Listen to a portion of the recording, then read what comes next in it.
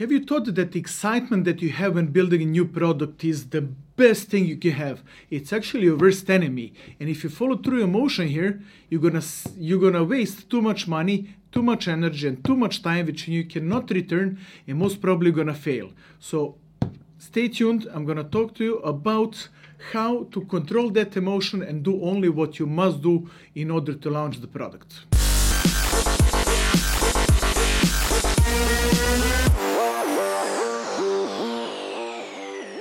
At this point, we know everything our product could be, at least we think we do, because we worked on it so much.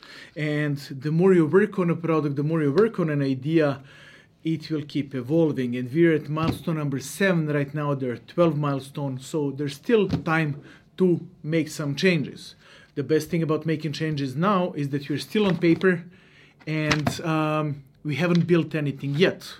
Because when you build something, and then you change your mind and decide to add or remove something, it costs. So let's stick to what is that MVP of the product, but what it actually means in my terms, MVP. It is the minimum your product must be to fulfill your business purpose, the business purpose of the product. At this stage, it doesn't have to have monetization features, it doesn't have to have all the fancy things. It just needs to have the core functionality that performs what the product must perform. We are in milestone number 7, which I have named Realize Delivery Phases and Influences to these delivery phases. What does that mean? We're going first, well, let's talk about 3 key actions of this milestone number 7, so I come back to this topic. There are 3 key actions. First, we're gonna define what is an MVP of the product, the actual minimum fulfillment of business purpose. Second of all, we are going to decide at this point a roadmap to delivery of additional features, which are not that additional, but rather supplement and complement the MVP. The last but not least, highly important, is that now that we have thought of everything our end user needs, we need to think about what we need as a business, as somebody running the business, somebody running the product, and somebody making the business out of this product. So 3 key actions. Check my Medium. There are written content about this. Maybe I'll be late a little bit, but keep looking, it will be there. Let's move on to the Meet Me At use case. You can pre-order Meet Me At from the App Store. Follow the link there below in the description. It would be good to see all this work that we have done that we're talking about, so you can see it in action. We're planning on releasing it on December 14th, so stay tuned. Yeah, we are ahead of everything that we're talking about, but it makes it interesting. Anyway, what are the things that we originally thought we don't need for the MVP? So we have the splash screen, which is a mandatory, we have a selection, a choice whether we want to give our profile some information or not. That is a mandatory. And then we have this map where we show where we are, where the users are, we invite them, and so on. So what is an extra here? Something that I see, that I have spotted straight away, is this location marker, the destination marker, where we have decided in the previous episode we want to add number of people who have arrived to destination and who haven't arrived yet. That is sufficient information here to fulfill the minimum business purpose. So how many people have arrived and how many haven't tells us enough. Entry into this section of showing the list of who has arrived and who hasn't, and listing their arrival time or estimated time to arrival, is totally relevant to the minimum fulfillment of the business purpose. So we're going to take that out. Additionally, massive help we probably don't need for the first version, because we're gonna reach the innovators, the people who understand the technology and are not just any kind of users, so they don't need help, so no need to invest into that either.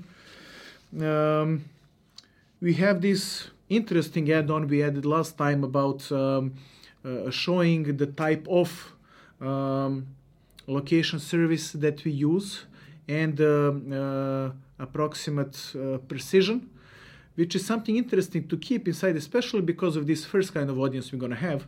So we want this as a reference to them and to get some feedback of what they feel about it and maybe get some good ideas from there. So we're going to keep that. We definitely need these alerts about location services not being turned on and not being connected to the internet. What else? That probably sums it up. Yes, we have this thing. It seems small, and this little thing here that shows our direction of travel. Right now, in this medium version, we can take off the compass, even though it's a small one. But an add-on which makes it a bit complicated is SDK from the Google Maps that we're going to use. We're using Google Maps because it's same across iOS, Android, and the web version. So we don't have access to all the features that Google Maps that you install on the phone do, and that is this indication of direction of travel. It can be done, but it's a bit complicated because of some limitations of the SDK.